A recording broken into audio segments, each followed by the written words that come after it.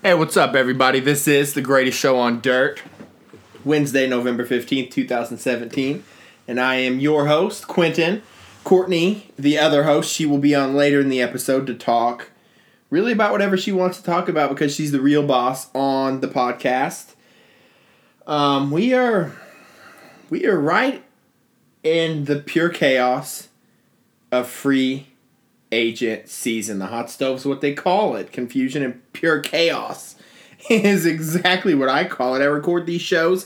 I labor over recording these shows to figure out what to talk about. Now, during the regular season, it's not that bad.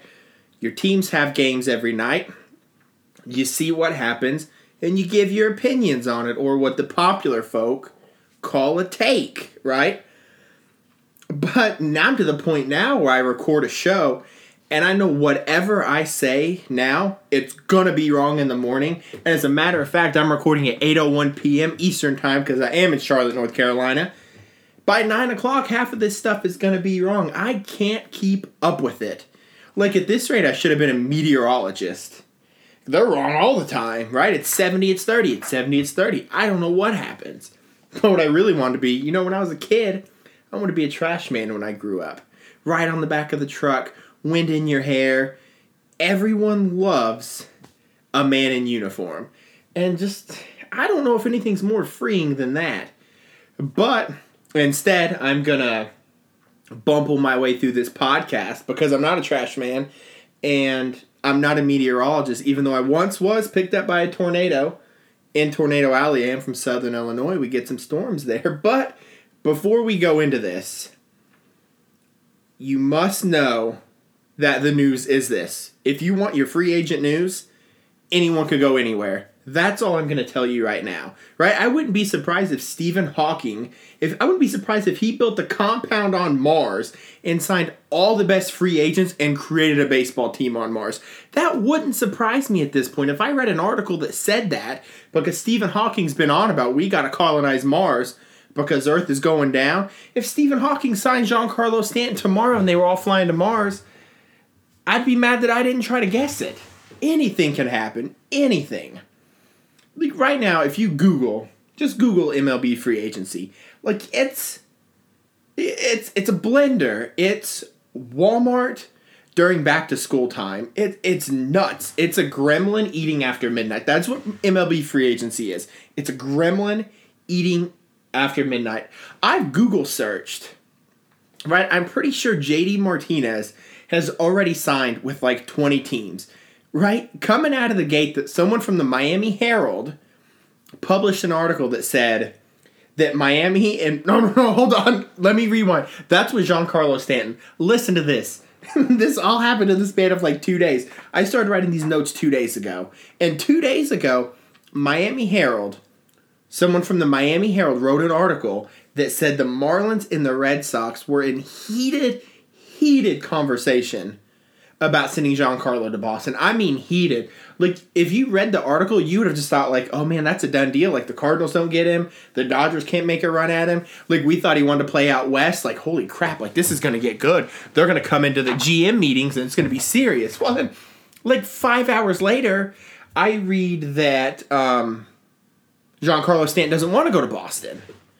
Right? Okay, so that's cool. And then I read that the Phillies and the Cardinals are also in the running to get Giancarlo Stanton. If you heard Monday's podcast, you would have heard me confidently, just more sure of this than I was that I would wake up tomorrow morning and the sky would be blue, that the Phillies and the Cardinals were also in this heated debate. And then I read today that Giancarlo does not want to go to St. Louis and Philadelphia doesn't want him. Because Philadelphia likes their position players. They don't want Giancarlo Stanton. And this whole thing's pretty much the same with Arrieta. At one point, he's going to L.A., and then he's going back to Chicago, then the Cardinals, then the Rangers, then the Phillies, and then to the moon. I don't know. But I'm going to start with maybe the most recent top free agent news that I can think of. The story of today, right now for the last hour, is JD Martinez. So Scott Boras, who is the best agent when it comes to athletes that ever lived. He's the Michael Jordan of agents. He's the Jesus, right? If you're his client, you walk on water.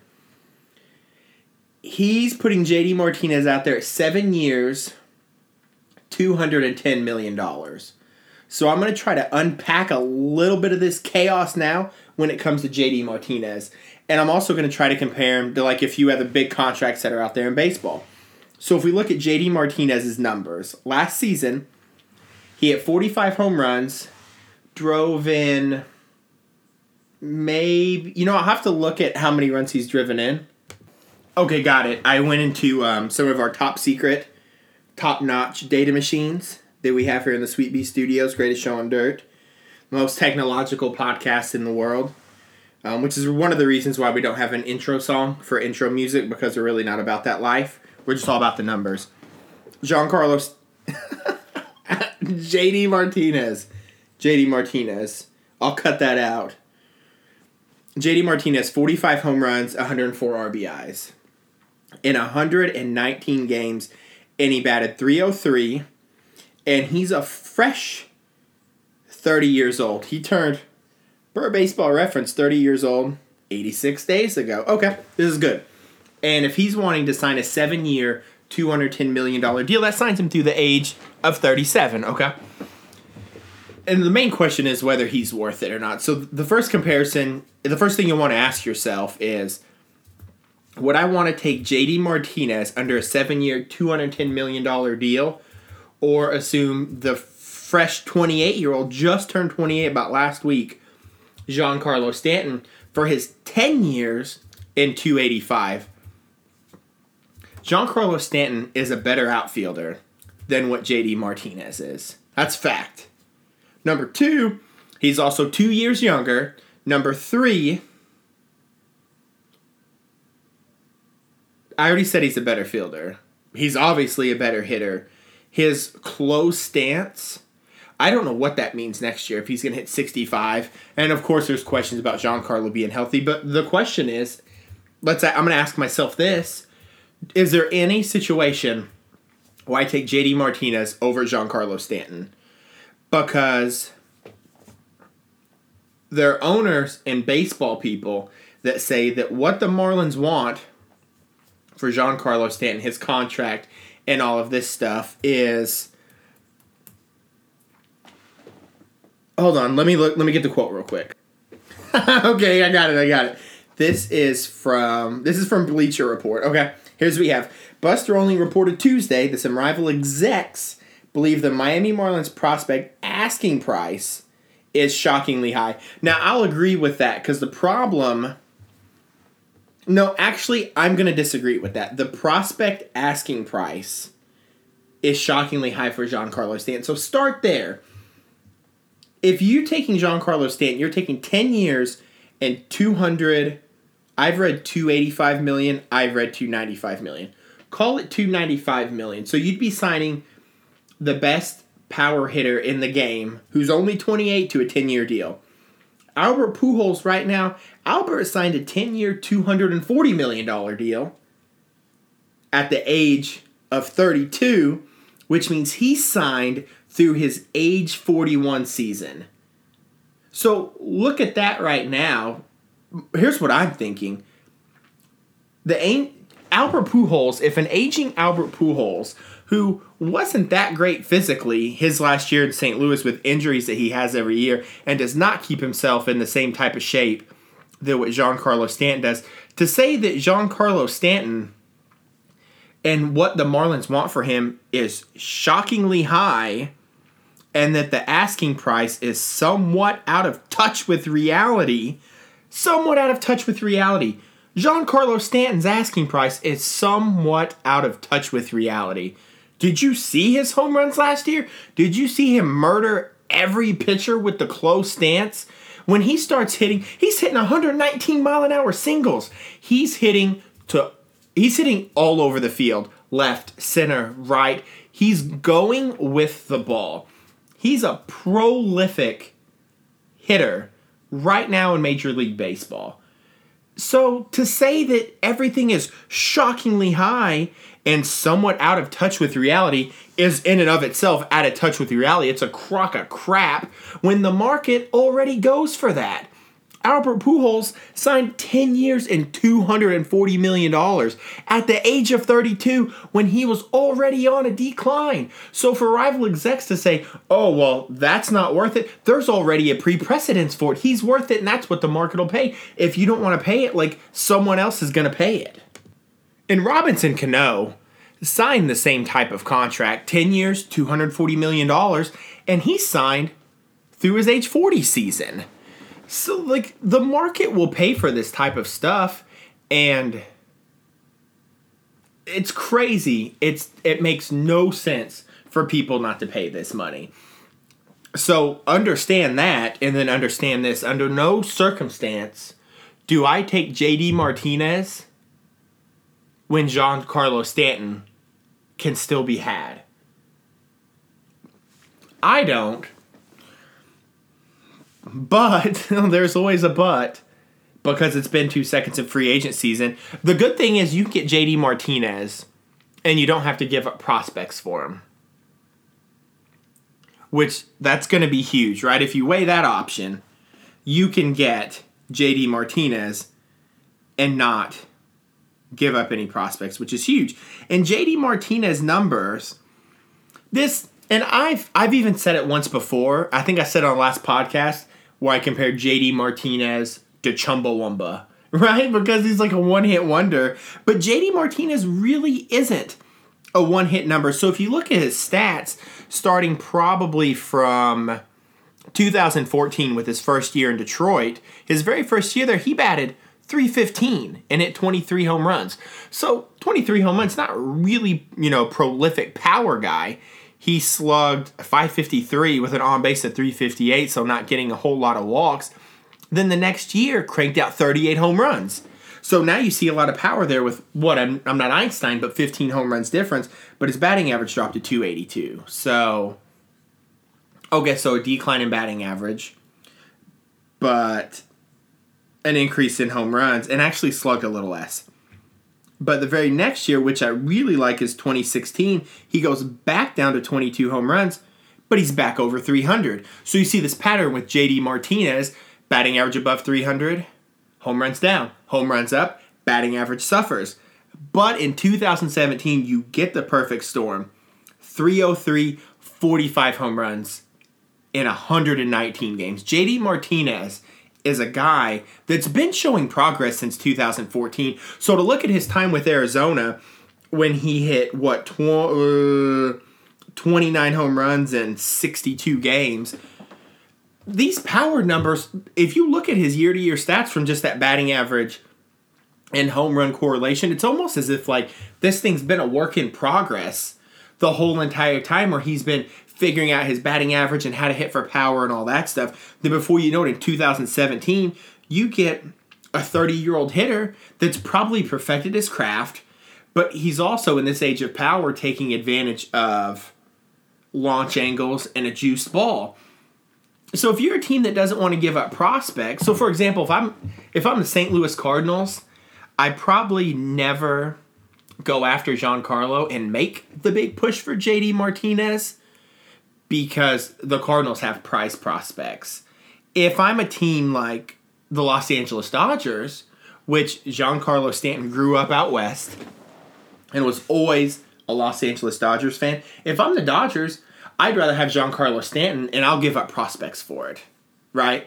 And you also might be able to throw Yasiel Puig in there, but if the Marlins don't want him and they just want prospects, don't think you can't send Puig for something, because he had a phenomenal season last year and an excellent postseason. And no matter what anyone says about Puig, he's great for the clubhouse. A lot of people think Yasiel Puig is cocky. Sure, he might be, but what he does in a clubhouse, watching him during the postseason, get with the guys on MLB Network and just walk up and start talking to him live in a broadcast, kissing his hitting coach in the dugout, his passion for the game is going to be great for anyone's clubhouse. I think if Giancarlo gets him, people need to make a push for Puig if Stanton and the Dodgers somehow connect on something. The Dodgers have the prospects for it, and the Dodgers can afford to give up the prospects for it, because the Dodgers probably have... I mean, is it crazy to say they have the best team in baseball coming into 2018? You're going to get a healthy Corey Seager, a more polished Cody Bellinger. The team's dangerous. Chris Taylor, if Chris Taylor bats out of his mind all year long and you have that bat in your lineup all year, the Puerto Rican kid, Kike Hernandez, man, out of control. It just all depends with the Dodgers what pitching they're going to be able to keep. You know, if Clayton Kershaw's your number one, I mean, can Rich Hill really be your number two again? I don't know, but that's another topic for another time. And on to the next topic. You are listening to The Greatest Show on Dirt. Thank you for listening. The Facebook page has about 514 likes. I just always want to say thanks to everyone that does that. It's as bad as this podcast may sound, I'm having more fun than anyone doing it because I just love to talk baseball. And anyone that likes it and will click on the podcast and just listen to it, thank you for doing that. And we're going to have some guests, I think, pretty soon. I met a guy on Twitter who's got at Cubs Live, and he's going to be a guest on Friday night to talk some Cubs baseball, and then along with Courtney, and then we're going to line up hopefully a few more guests as well. But next topic, we're going to talk real quick about the Minnesota Twins. Paul Molitor, Hall of Famer, only the second Hall of Famer, I believe, to win a Coach of the Year award. Took it for the American League. Not surprising, as Minnesota Twins lost 103 games and then came out this year and won 83. The win differential was 26. He led his team to 26 more wins this year. And it looks like the Twins, they're not backing down. They're all in this year, mainly focused on pitching. They have their eyes on Yu Darvish as their number one. They're also looking at Jake Arrieta, but then second-tier pitchers like Alex Cobb and Lance Lynn.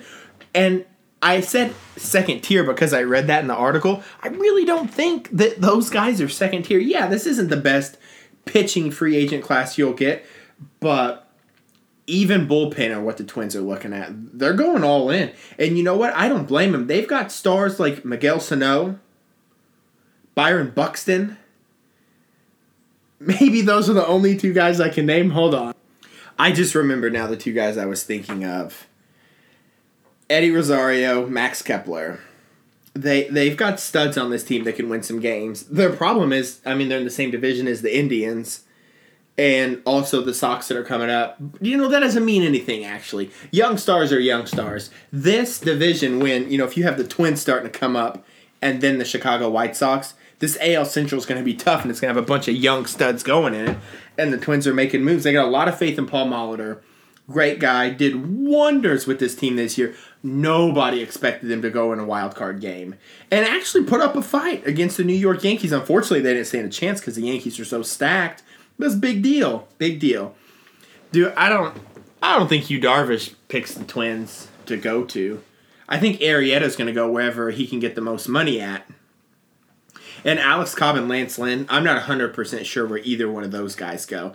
I think Alex Cobb will be a Chicago Cub. The Chicago Cubs are the favorite to pick up Alex Cobb because now Jim Hickey, who was Alex Cobb's pitching coach in Tampa Bay, they're both Joe Madden guys, and Jim Hickey's now the pitching coach for the Chicago Cubs. It's really likely that Alex Cobb goes there, which means that there's no way that probably Yu Darvish or Jake Arrieta's not going to go back to Chicago, and Yu Darvish isn't going to sign with Chicago. I could see Yu Darvish going to the Angels, but who really knows? But with Arrieta, and, kind of just thought of this the other day, and then I read a report on it, that the Philadelphia Phillies could be a front runner for Jake Arrieta. The word is, via Sports Illustrated, is that the Snake could be the John Lester of the Phillies and lead this young pitching staff similar to what John Lester did with the Cubs. A veteran presence, teach the boys, how to drink, how to throw some heat. I really wrote that down.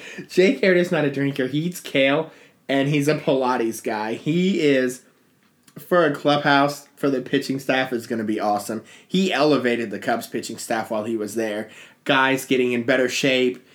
Guys pitching way better than what you would have expected. And I mean that with, I think Jake Arrieta probably had something to do with every pitcher in that dugout. I mean, the success of Kyle Hendricks, you don't think him being around Arrieta, a guy that, plays and practices to perfection?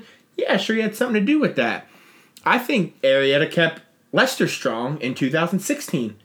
The same with Lackey. And he had a lot to do with Jason Hamill's success when he was a Chicago Cub. I love Arrieta for a clubhouse, for a dugout. Yeah, I think he's kind of a douchebag, but I also think he pushes the other pitchers. And I think Philadelphia sees that too, right? He's going to be a father figure with an amazing beard, which he just shaved off, as he always does in the offseason. He's the best in all of baseball to do it, though, and it's really not a bad idea if you're the Phillies. Since the beginning of the 2014 season, Arrieta's been one of the best in baseball. He's won a Cy Young. He's won a World Series. His postseason record is 5-3 with a 3.08 ERA in his 4 years with the Cubs. He's won 68 games, pitched to a 273 with a whip of just over 1. So I don't know that he's probably not going to get signed for $25 million a year. I think Arrieta will get 6 years, because if you give him 6 years, that's going to put him through his age 37 season, which is exactly what Zach Greinke signed for. And that's what a guy his age is going to get signed for. Teams are going to sign players that can go through that year. And I've said it a few times, Arrieta's got a low odometer. He has mechanical problems with his crossfire delivery, which is a true double-edged sword. Jake Arrieta's delivery, it is. That crossfire creates a lot of moving parts. It's a delivery that's hard to repeat, and you saw that in 2017 with the home run totals that he gave up. It was extremely elevated, and he walked way more guys than what he should have. And his postseason record this postseason was super weird, because he had an earned run average of under 2, or maybe right at 2, but he had a whip of 1.5 or something crazy. No.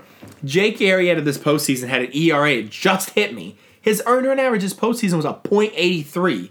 2-0 with a .83. He even beat the Dodgers.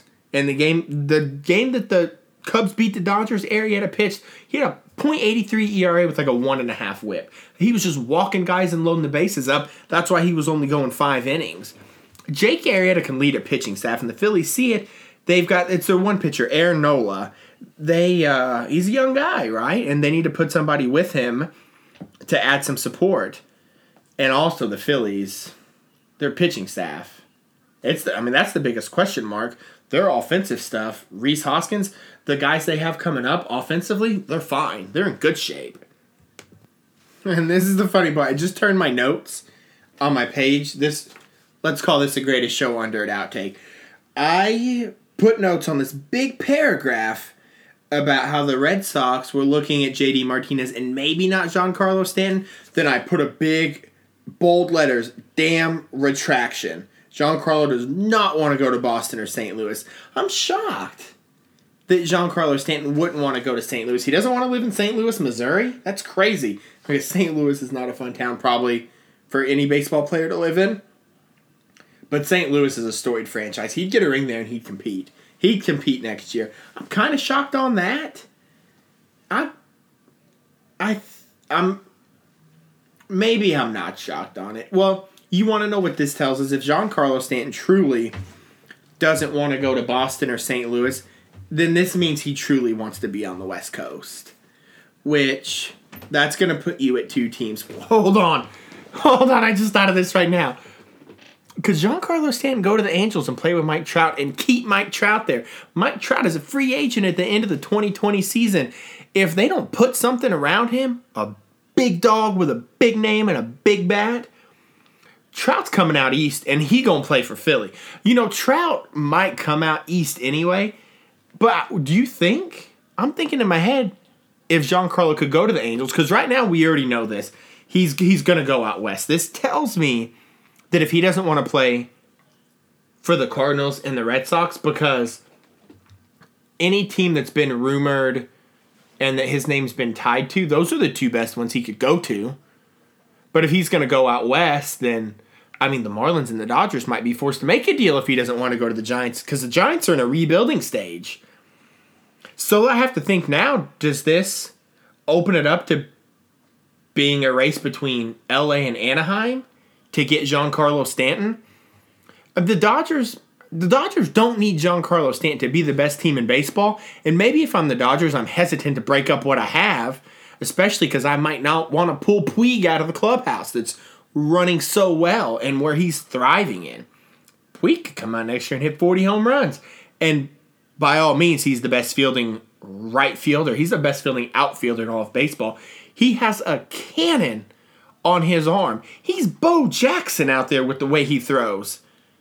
You know, he's only thing he's got to be Bo Jackson is to start breaking baseball bats over his head, which I wish he would do.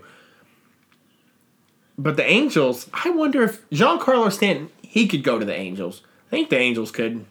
Maybe the Angels don't have the prospects. They don't have anyone to give. That wouldn't work. So stop traffic on that one, because it's not happening at all. But Giancarlo's going out west. The greatest show on dirt. You're listening to it. Joy.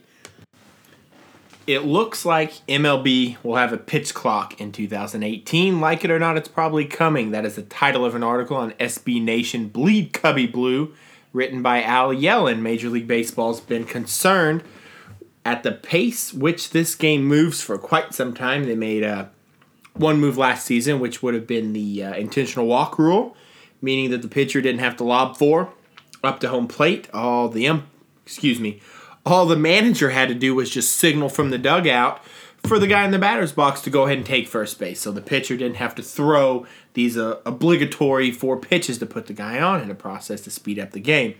In my opinion, that did 2 things. It put a Band-Aid on a stab wound, but B, it also made it to where Gary Sanchez couldn't hit his intentional walk pitch to the warning track and drive in a run. I don't like it. I didn't like it. Honestly, it was a waste of time, but this year, at least, the GM meeting started on Monday, and this being Wednesday, the talk now is of a pitch clock, which is a great thing. There was, in John Lackey's relief appearance in Game 2, I believe, of the NLCS, when Justin Turner hit the walk-off 2-run home run, he took 6 minutes to throw 5 pitches. And then there was also a game last year on ESPN Sunday Night Baseball. The Boston Red Sox were playing somebody, I don't remember who it was. And Drew Pomerantz, I know, was pitching for the Red Sox, and that game lasted 4 or 5 hours. And when I woke up Monday morning, it was just the talk of everything on the internet. I think it was a Red Sox-Tigers game. I don't really know, but there was a lot of talk around the length of that game and really just how long it lasted. So to go in a little bit of this article, here's what you have. The average game in 2017 was 3 hours and 5 minutes. It's a long time. It's like watching The Godfather or watching, Adventures in Babysitting back to back to back because you have a crush on 1980s Elizabeth Shue. Who doesn't? Right? Exactly. That's what I say. So here's what you have today at the owners' meeting. And now this was written by Craig Calcaterra at Hardball Talk today at the owners' meetings down in Florida. MLB Chief Legal Officer Dan Halem told members of the press that the league would like to get a new pace of play agreement with the Players Association done, and that would include a pitch clock in order to have something in place for 2018. Halem said an agreement would have to be reached by early January.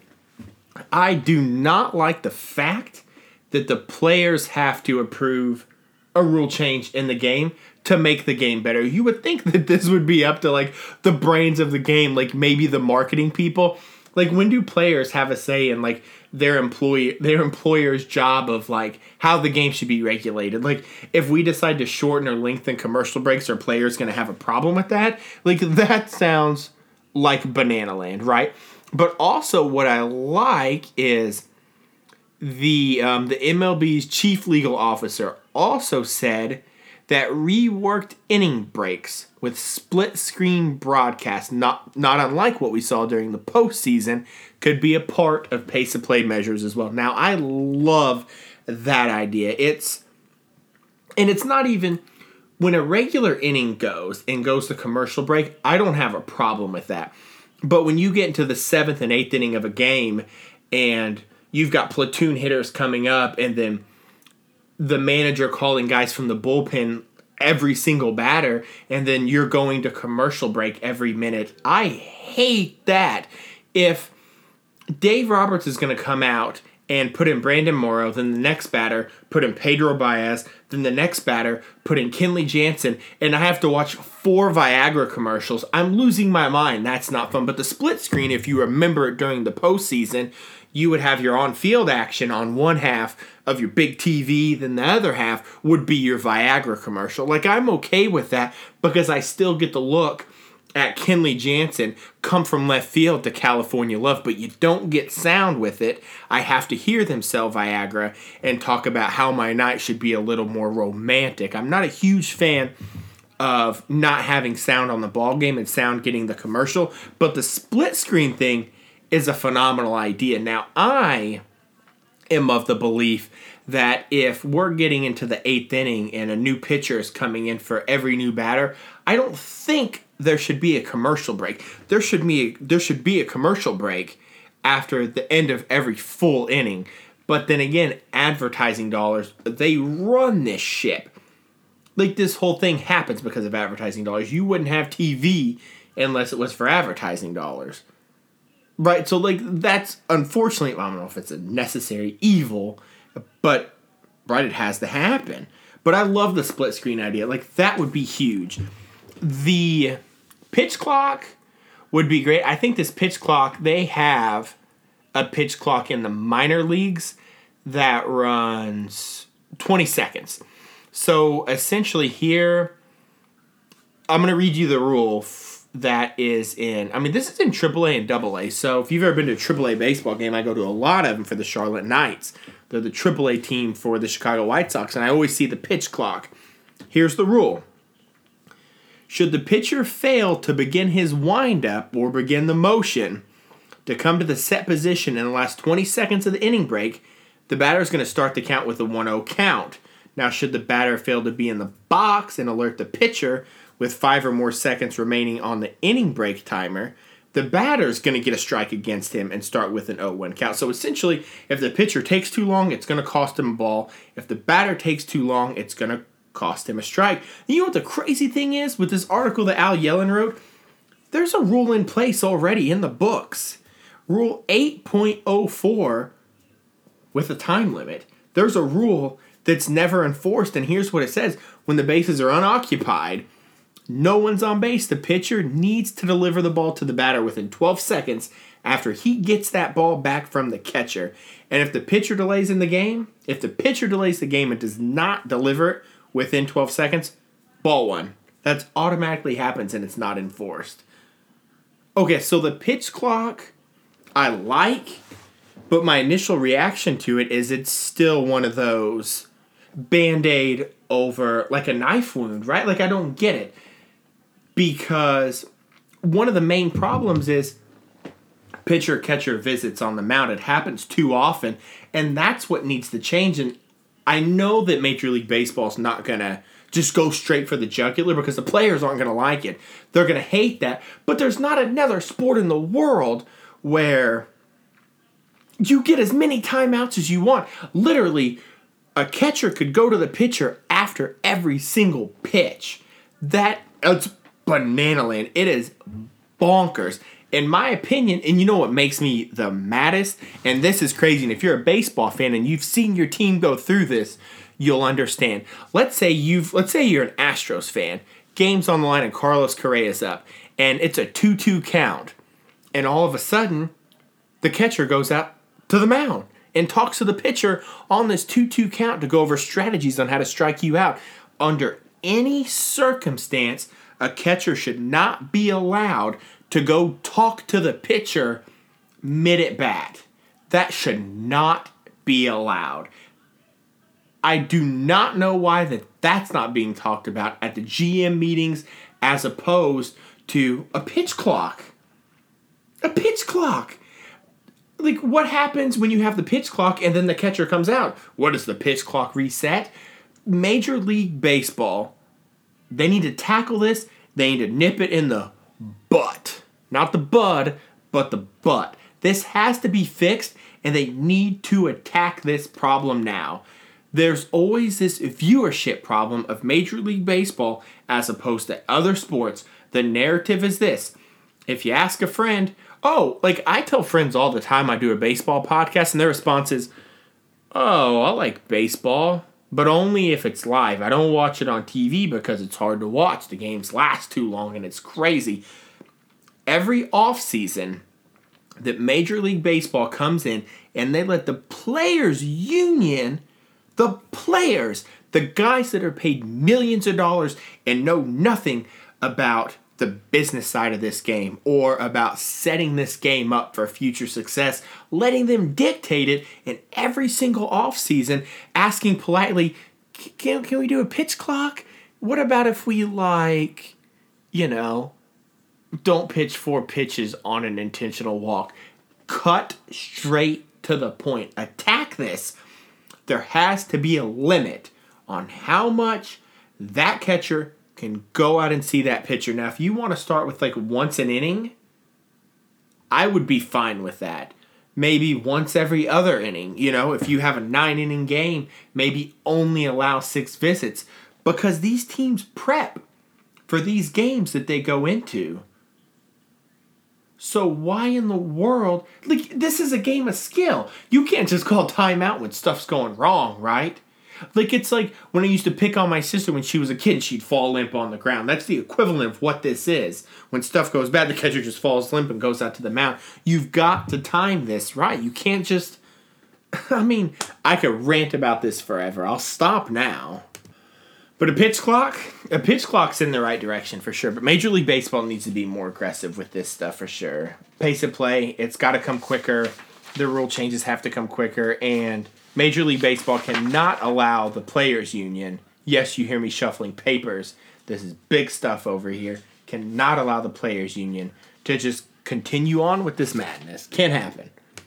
On a lighter note, much lighter note and a much happier note about the beauty of baseball. Roy Halladay, his memorial service was yesterday. A lot of players went up there and talked. Chase Utley went up there.